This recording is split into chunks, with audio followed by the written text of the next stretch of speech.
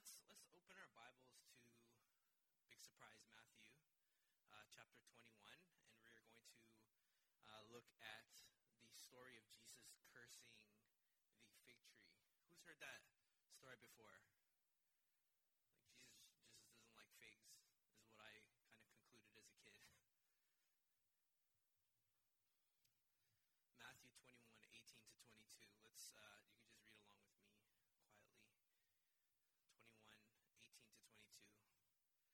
In the morning, as he was returning to the city, he became hungry. And seeing a fig tree by the wayside, he went to it and found nothing on it but only leaves. And he said to it, "May no fruit ever come from you ever again." And the fig tree withered at once. When the disciples saw it, they marveled, saying, "How did the fig tree wither at once?" And Jesus answered them, "Truly I say to you, if you have faith and do not doubt, you will not only do what has been done to the fig tree, but even if you say to this mountain, 'Be taken up and thrown into the sea,' it will happen. And whatever you ask in prayer, you will receive, if you have faith." So today we're going to look at three things. We're going to look at the immediate context of what this kind of miracle meant for Israel. We're going to look at what it means to us, because I think it's perfectly relevant for us today. And the third thing is we're going to look at how is prayer wrapped up in all this? Well, how do you go from cursing a fig tree to this little piece about prayer? And what does prayer have to do with any of that? For those who are visiting, we've been in Matthew for many, many years, and we will not let up. There's lots to do still. But over the past 2 weeks, we've been looking at Jesus' ministry here in Jerusalem. Jesus is in the last leg of his ministry. He's in Jerusalem. And 2 weeks ago, we looked at Jesus entering into Jerusalem. That's what some people would call Palm Sunday. And last week, Mike walked us through Jesus turning over tables in the temple. And in both passages, we discovered two sides of Jesus. One side, which is one that cares for the holiness and character of God. And then the other side who compassionately saves his people. And so today we're going to see a continuation of that message. And I think that theme of rebuke and salvation is found here in this passage as well. And so first, let's pray, and then we'll crack the word open. Father, thank you for your eternal word. And I just pray that, many of us grew up in the church, have heard these stories. We have many, many copies of Bibles in our homes. I just pray that we would not take your eternal word for granted. Holy Spirit, please use your word to pierce our hearts and to teach us and to heal us and do all the things that you promised. In Jesus' name we pray. Amen. And so first, let's look at what this story meant for Israel. And so to do that, we have to first unpack what is actually happening in the story. So if you could follow along with me in verse 18. Verse 18 opens with Jesus walking into Jerusalem in the morning. In the week leading up to his death, Jesus lodged in a small town. What do you guys remember the name of the town that he stayed in? It's the name of a female as well. Bethany, right? And who lives in Bethany? Lazarus and Mary and Martha, right? Those are his friends. Those are some of his closest friends. And that's the same Lazarus that Jesus rose from the dead. And so, as Mike laid out last week, Jerusalem was popping at the seams with all of the people there for Passover. And as is usual, there was literally not enough space for many people to stay in when they would come to Jerusalem. And so they would stay in the neighboring villages. Bethany was about 2 kilometers away. And so it was perfect for Jesus. He could go into Jerusalem every morning, make the little commute, perform the ministry things that he was going to do leading up to his death. And then at night, he'd pull away and he'd go out to Bethany. It was a little quieter. He'd stay with his friends. He would dine with them. And we're going to see tons of stories of him either doing things in Jerusalem or him doing things in Bethany. Pretty much from here on out, he's in one of those two places, or in this story, on the road between those two places, right? And so verse 18 tells us that as they were returning from Jerusalem, Jesus became hungry. Now, this may seem like just a tiny detail, but it's actually monumental. The only other time in Matthew that you hear about Jesus getting hungry is when he is tempted in the desert, right? You hear about the disciples getting hungry, you hear about the crowds getting hungry, but this is only the second time you hear about Jesus himself getting hungry. It says he became hungry, and in his hunger, verse 19, Jesus sees a fig tree. And so upon seeing the fig tree, Jesus goes up to the tree to pick a fig. I think this is a pretty maybe foreign thing for us. In many parts of the world, there were public trees that grew public fruit. And at any moment, you could go up to the tree and pick the fruit. Nowadays, if you see a tree, there's a 99.9% chance that it belongs to somebody, and, right, they'll tell you to get off their property, right? This was a public tree, and when Matthew says by the wayside, that's what he meant. It was kind of on the road. It was a Roman road, public territory. And so Jesus sees this tree, he sees the fig tree, and he goes up to pick a fig off of it to eat because he's hungry. He needs breakfast, right? When we read the Mark version of this story, which is found in Mark 11, it says in verse 13, when he came to it, he found nothing but leaves, for it was not the season for figs. For the majority of us, figs are a pretty foreign fruit. Like, who here has had figs before? Who here has had fresh figs before? You ate it. Did you eat it here? Yeah, okay. So it's very rare that many of us, do you guys know what color a fig is? Like the raw fruit? Looks like a lime almost, right? It's like green. Pretty foreign to us. And so most of us have not had fresh figs, much less understand how fig leaves and trees grow. But even for most of us, it seems kind of unreasonable to think that Jesus would be upset at a tree for not bearing fruit out of season, right? So what's happening here? Doing some quick research on fig trees, it became pretty clear pretty quickly that for fig trees, the way they work is they first bear fruit and then they bear leaves. So for the average person in the Middle East, if you saw a fig tree with leaves, there was almost a guarantee of fruit, right? Because the fruit came first. In other words, for Jesus to find a fig tree that was full of leaves, lush green tree, full of leaves, but to have no fruit on it would mean that there's something wrong with the tree, right? Blight, some sort of bacterial infection, something is wrong with it. It is not growing right. It's pushing foliage, but it is not bearing fruit. There is something fundamentally wrong with this tree. I know for us, it's kind of a wasted reference because like I said, you told me you've never eaten figs, much less understand how fig leaves grow. But for the average person in the Middle East, to see a fig tree with leaves but no fruit would have been a shocking thing, to say the least, right? And so for that reason, in verse 19, Jesus curses the tree. And he says, may no fruit ever come from you again. First, we must understand that this is a literal event. Jesus literally got hungry, and Jesus actually cursed the tree, and the tree actually withered. In Mark's version of the story, it says that they discovered the tree the next day. And so some of us might think that that's a contradiction, but if we understand how Matthew and Mark write, Mark is very concerned with timing and order and chronology and sequence, whereas Matthew just doesn't care. In his mind, it could have been a week between it. For him, it was more focused on the fact that the tree had withered, right? But in Mark's story, it was actually a day. So whether you believe it was a day or immediate, it was an actual event. But while this miracle actually happened, this miracle also acted as an object lesson of Jesus' judgment over Israel, right? It's not to say that it's either literal or symbolic. It's both. Jesus cursed the literal fig tree and it withered, but in that event was something for Israel. And so let's unpack that. All throughout the Old Testament, Israel is often described as a fig tree or a vineyard. We sometimes, I know many of us have maybe read through some of the larger ones like Isaiah or Ezekiel. But when you read through the Old Testament, Judges 9, Isaiah 3, Isaiah 5, Jeremiah 12, Ezekiel 17, Ezekiel 19, books like Joel, Hosea, Amos, there's so many references to Israel being the plant that God planted, the fig tree that God planted.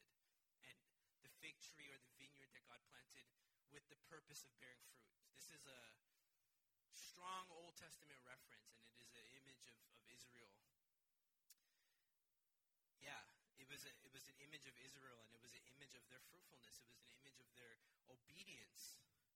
And so if the fig tree is an image, the fruitful fig tree is an image of Israel, then we also see many images of the fruitless fig tree or the withered tree used as imagery for Israel's rebellion and their disobedience in the Old Testament.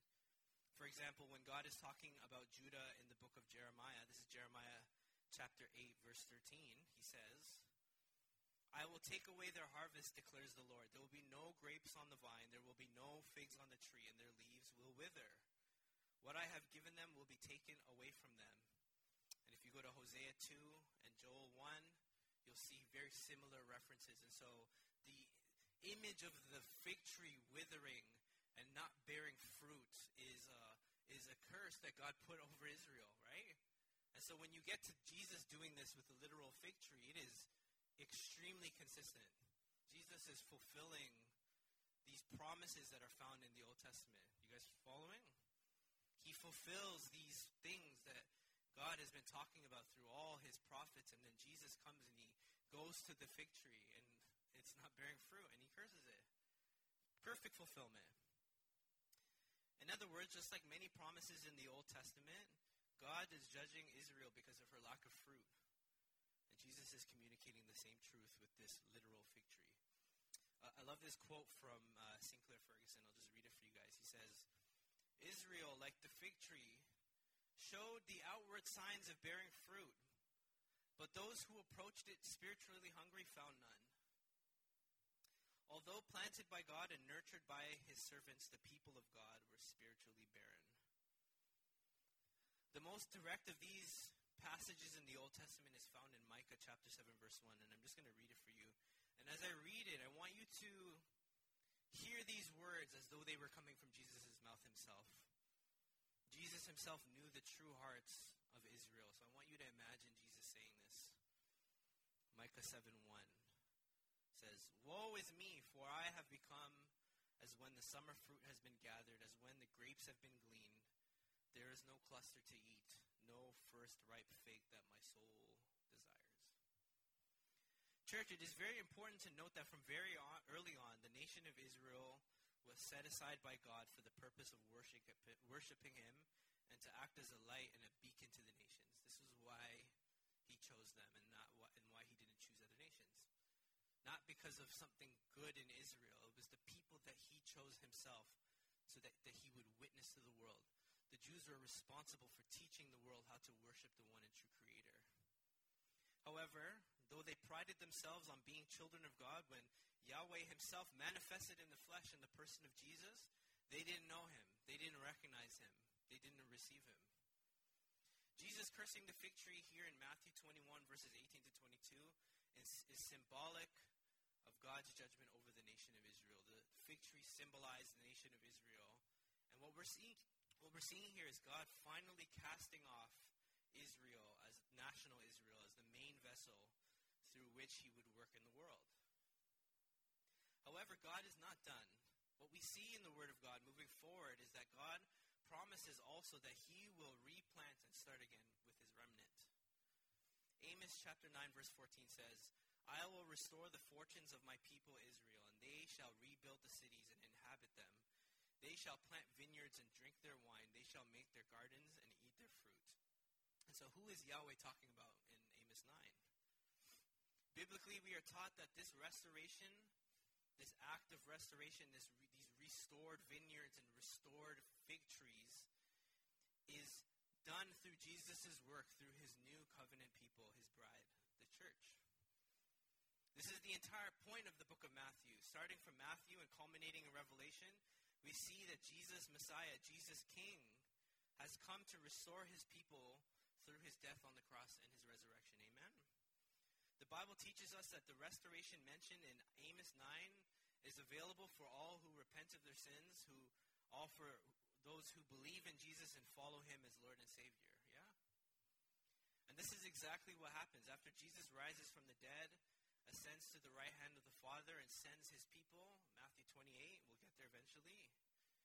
He sends his Holy Spirit to dwell in and with his people, and with his Holy Spirit, we become the restored people of God, ready to bear the new fruit of worship and witness. Amen?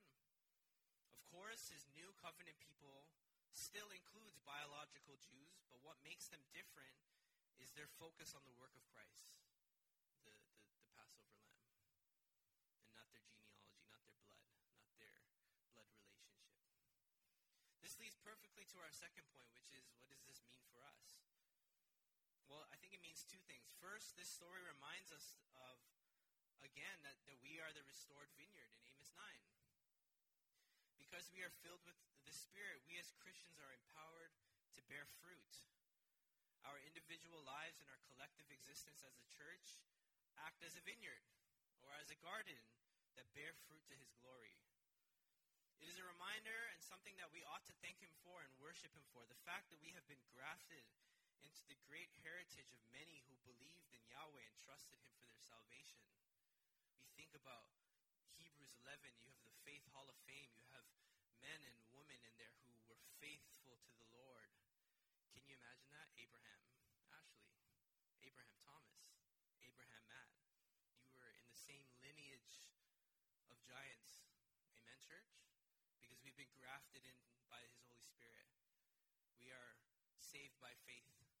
We are saved by grace, and that is a beautiful thing to remember. A beautiful thing to remember. Reading through the New Testament, we have seen again and again that bearing fruit is what we are called to as believers. Point blank, period. As his new fig trees, we have been renewed by his Spirit to bear fruit. This is what we do.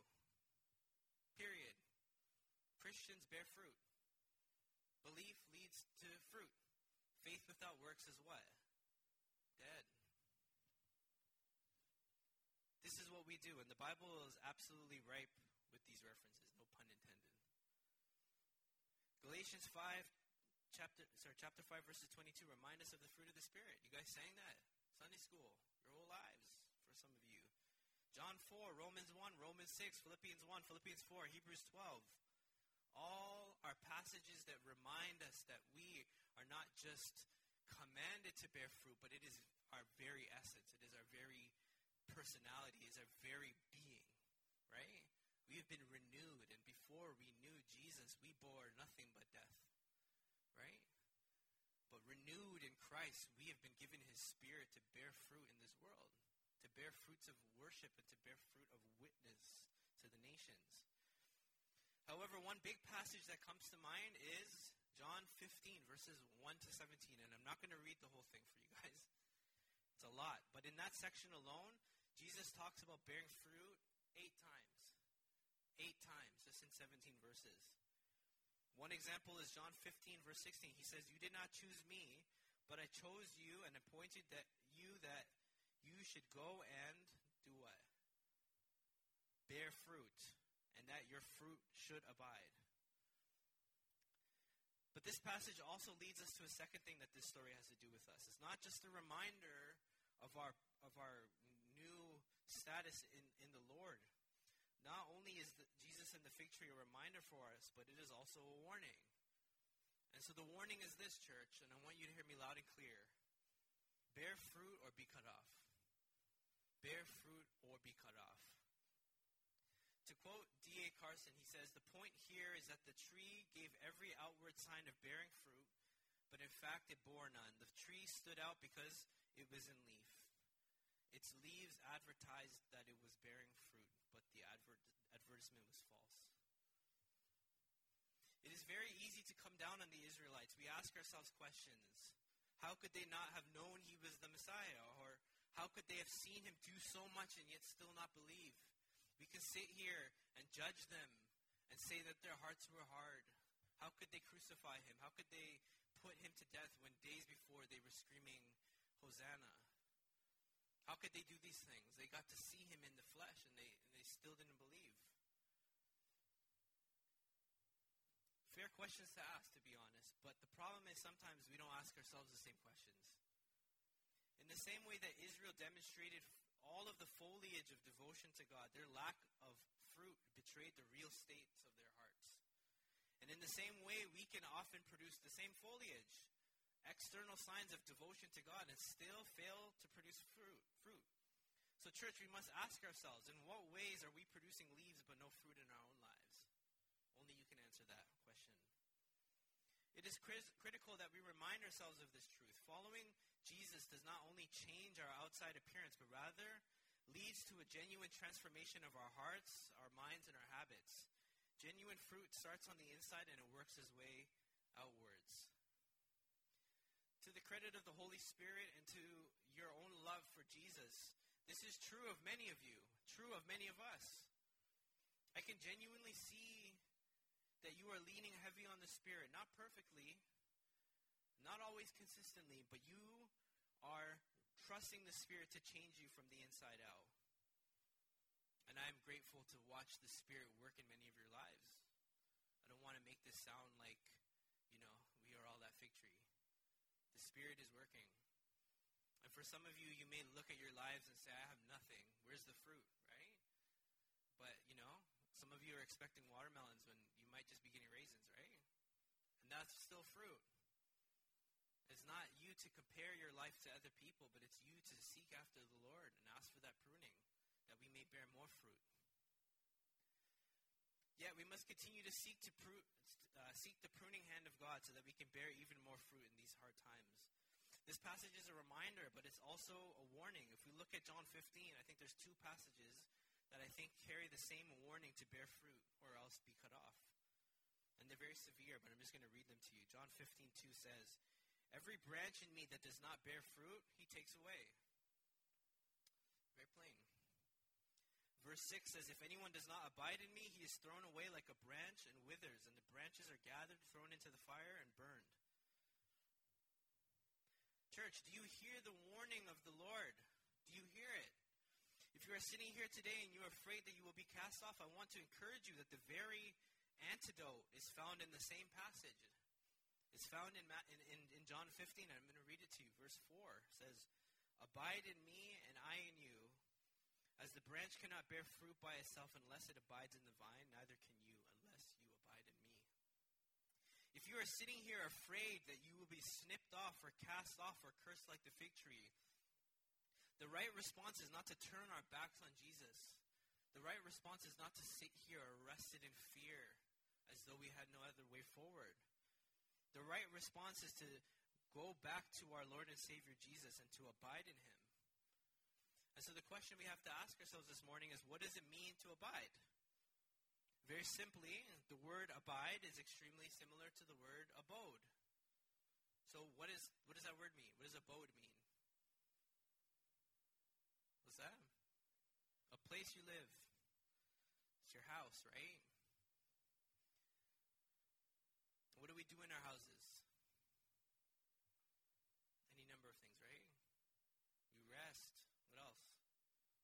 We dwell. What else? Eat. Good. What else? Fellowship. Our homes are a place where we find satisfaction. Who loves going home? Who loves going home? Who loves never leaving their home? Thomas Lake.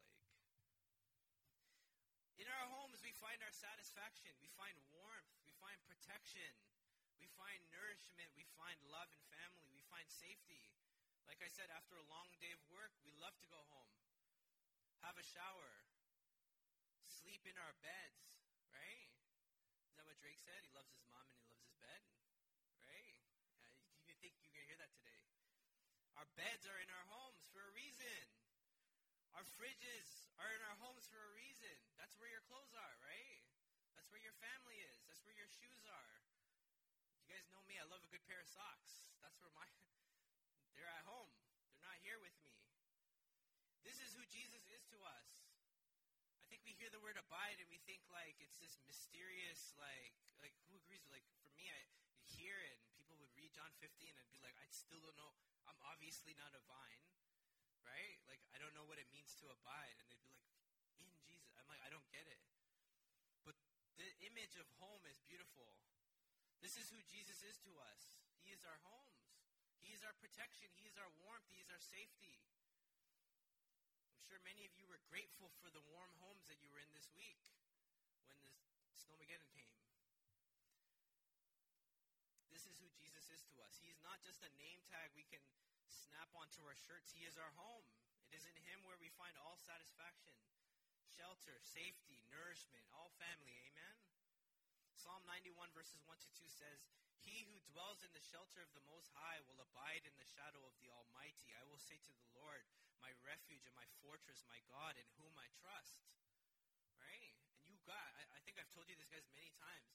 Go through Psalms and look for all the references of abiding and dwelling and hiding and being protected by, entering under the rock, under the shelter, protection from the elements, protection from enemies, dining at the table of the Lord, eating, seeing that the Lord is good. The book of Psalms is basically a book about home, right? It's a big book about home, and you see David's angst through all of the Psalms where he is running from enemies and all these different things. It's because it's not just that his life is under danger. He is away from home. He has lost all of the safety of home. And so what he does is he finds hope in the Lord.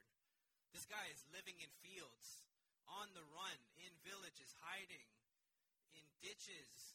And he has the nerve to say, "My refuge and my fortress, my God in whom I trust." Powerful stuff. David was not homeless. David found refuge in the Lord. And so when we see Jesus saying, "Abide in me," this is what he's saying. Live in me. Literally, like, enter into my, who I am as a person. Enter into my safety and my protection. I will feed you. I will take care of you. I'll also rebuke you. But I will have you, and I will keep you, and I'll never lose you. Amen? To abide in him means to cling to him in the same way that you would fight tooth and nail to maintain the safety and the integrity of your home. You must fight to abide in him. We all go to work to pay our rent so that we will have all of the above.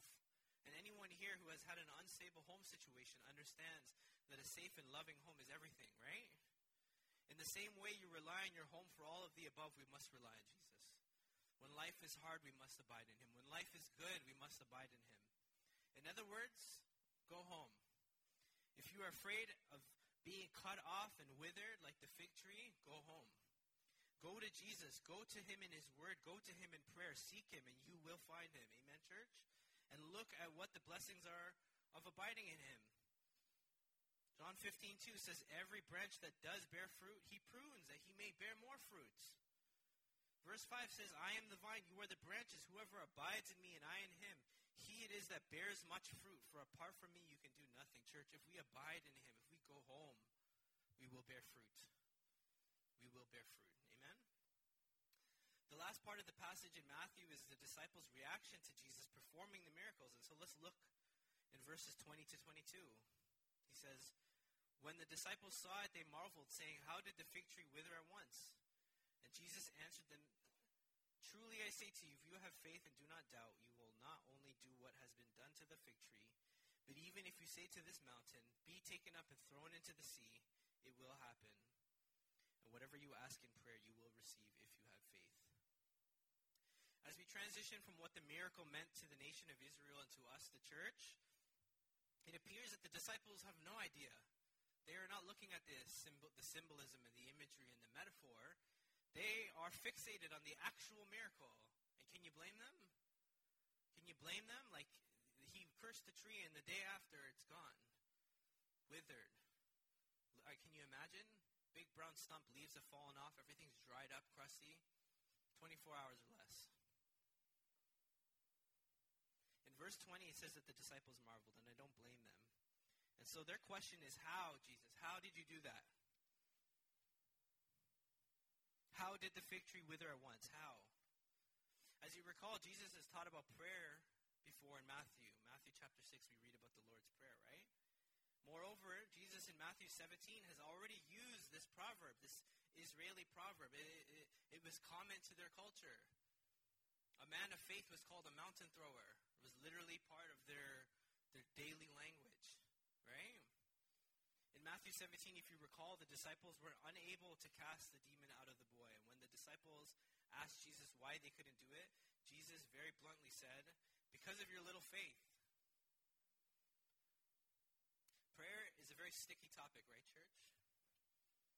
Who hears Jesus' promise of power to move mountains and immediately has doubt? I'll be the first to raise my hand. We see these promises. Anything you ask, I'll give it to you. You can turn mountains, pick them up and throw them in the ocean. It sounds ridiculous, right? It sounds remarkably ridiculous. We hear these promises of power to move mountains and immediately we have doubt. The thing I want to draw attention to, though, is the connection between fruit-bearing and prayer. And what we will see over the next few weeks as Matthew progresses is that Jesus starts the process of passing the torch to the disciples. The reason why Jesus mentions prayer is because the church will be built primarily on prayer as our source of power. For the early church, prayer was everything to them.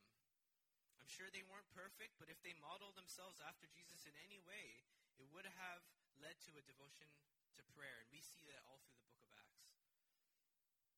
I know that even saying that prayer is absolutely crucial to the advancement of the kingdom of God, we start to feel guilty. Who's feeling guilty? Who's ever felt guilty leaving a sermon on prayer, right? You always feel like you don't do enough. And sometimes you feel a little bit amped up to go and do it. And then what happens? You run into a brick wall, it seems, right? Who here has a healthy prayer life? You might actually, it's not like it's impossible. If we're taking Jesus' words at face value, it's possible. It's just that for the majority of Christians, what it appears that we really, really struggle with prayer. We doubt that it will do anything. And even when we get on our knees or we get on our face, or even if we're standing or we're driving, how long can you go without being distracted? How long can you go without your mind going elsewhere? What, like 30 seconds? A minute? Right? Like I don't have great endurance when it comes to prayer. My mind is all over the place. I'll be the first to admit it. It is very hard. Especially in a world where we are hungry for stimulation at all moments in our day, right? That's why we go to our phone, except for Matthew, but when we go to our phone all the time, right? We're looking for that little jolt of something. We need a little something, right? We need a little something, a little jolt, a little chemical push to make it through. And so prayer is so hard for us because it is the opposite of our flesh, right? In our flesh, we want to stand upright as self-reliant men and women. We want to be people who can control ourselves and we don't need anybody. But prayer is, we have to go to our knees. It is humbling. Even the position of getting on your knees, even if you say nothing, is very hard for us, right? It's very hard for us. And I've heard people say, yeah, you don't have to kneel to pray. You can do it on the toilet. You can pray anywhere while you're driving, and it's true. But there's just something humbling about praying on your knees, right? Getting down on your knees and showing your submission to the Lord of the universe. It is hard. And so I don't actually have any answers to fix our prayer life. But I know this much. Prayer is directly tied to abiding in Christ. John 15:7 says, if you abide in me and my words abide in you, ask whatever you wish and it will be done for you. Church, is it possible that we have severed prayer from abiding in Jesus and his word abiding in us? It seems that while many of us know we ought to pray, we don't view prayer as a time of abiding. We don't view our time in prayer as an act of going to be with Jesus, to praise him, to thank him, to enjoy his presence the same way that we view going home. Who views prayer the same way they view going home? Right? The excitement and the joy and the relief of going to your house, changing your clothes, going into your bed. You know how sweet that feeling is? How often do we equate prayer on the same wavelength? Prayer in so many ways feels like a chore, but when we see here in the word that if we abide in him, we can ask whatever we wish and it will be done for us. Looking at Jesus' words to the disciples, Jesus says that good prayer starts with having faith and not doubting. And so the question I have for us, myself included, is it possible that the reason we don't pray is simply because we don't believe? Notice what Jesus says in John 15:7. He says, if my words abide in you, first we struggle to abide in him, but second, his words don't abide in us. In other words, the word of God is absolutely critical in our pursuit of prayer. When we are filled with his word, then we are filled with so much else. We are filled with his will. We are filled with the story of the gospel and our salvation. We are filled with his character. We are filled with understanding of what he wants. And when we want what he wants, then he will answer our prayers. The problem is when we don't abide in him or his word, then our prayers have nothing to do with God.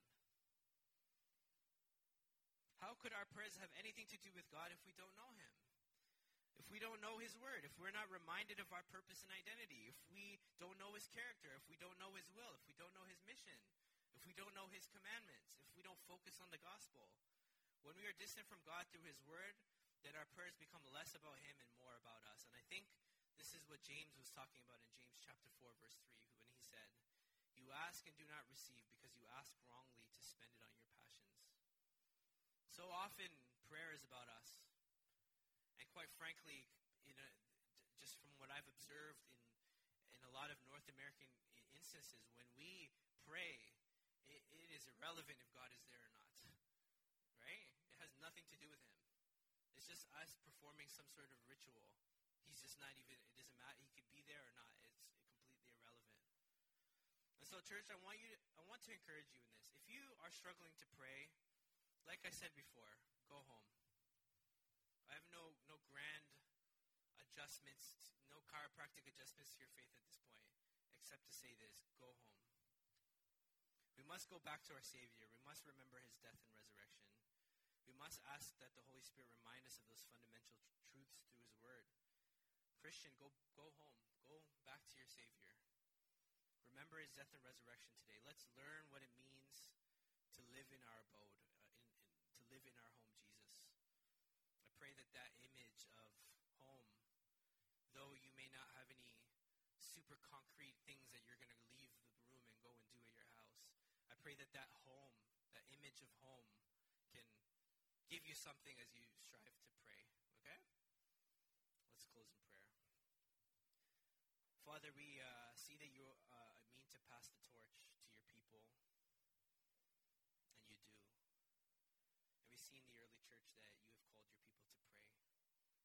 Father, this is the fruit that we want to bear. We can't do it alone. And so, Holy Spirit, I just pray that you would help us to pray.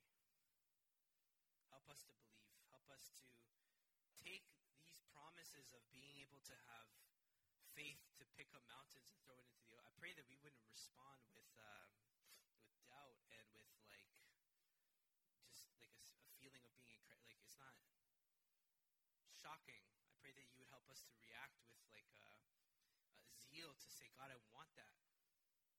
I want that. I want that for all my life. And we never saw your son Jesus actually pick up a mountain, so we know that it's figurative. But God, we have lots of mountains in our lives. We have lots of things. We have lots of family members we would love to see come to know you. We have illness. We have so many hard circumstances. We have stubborn habits in our hearts, God. We want all of those things. We want you to answer those prayers. And so, God, I just pray by your Spirit that you would help us to pray, that you would help us to not doubt you.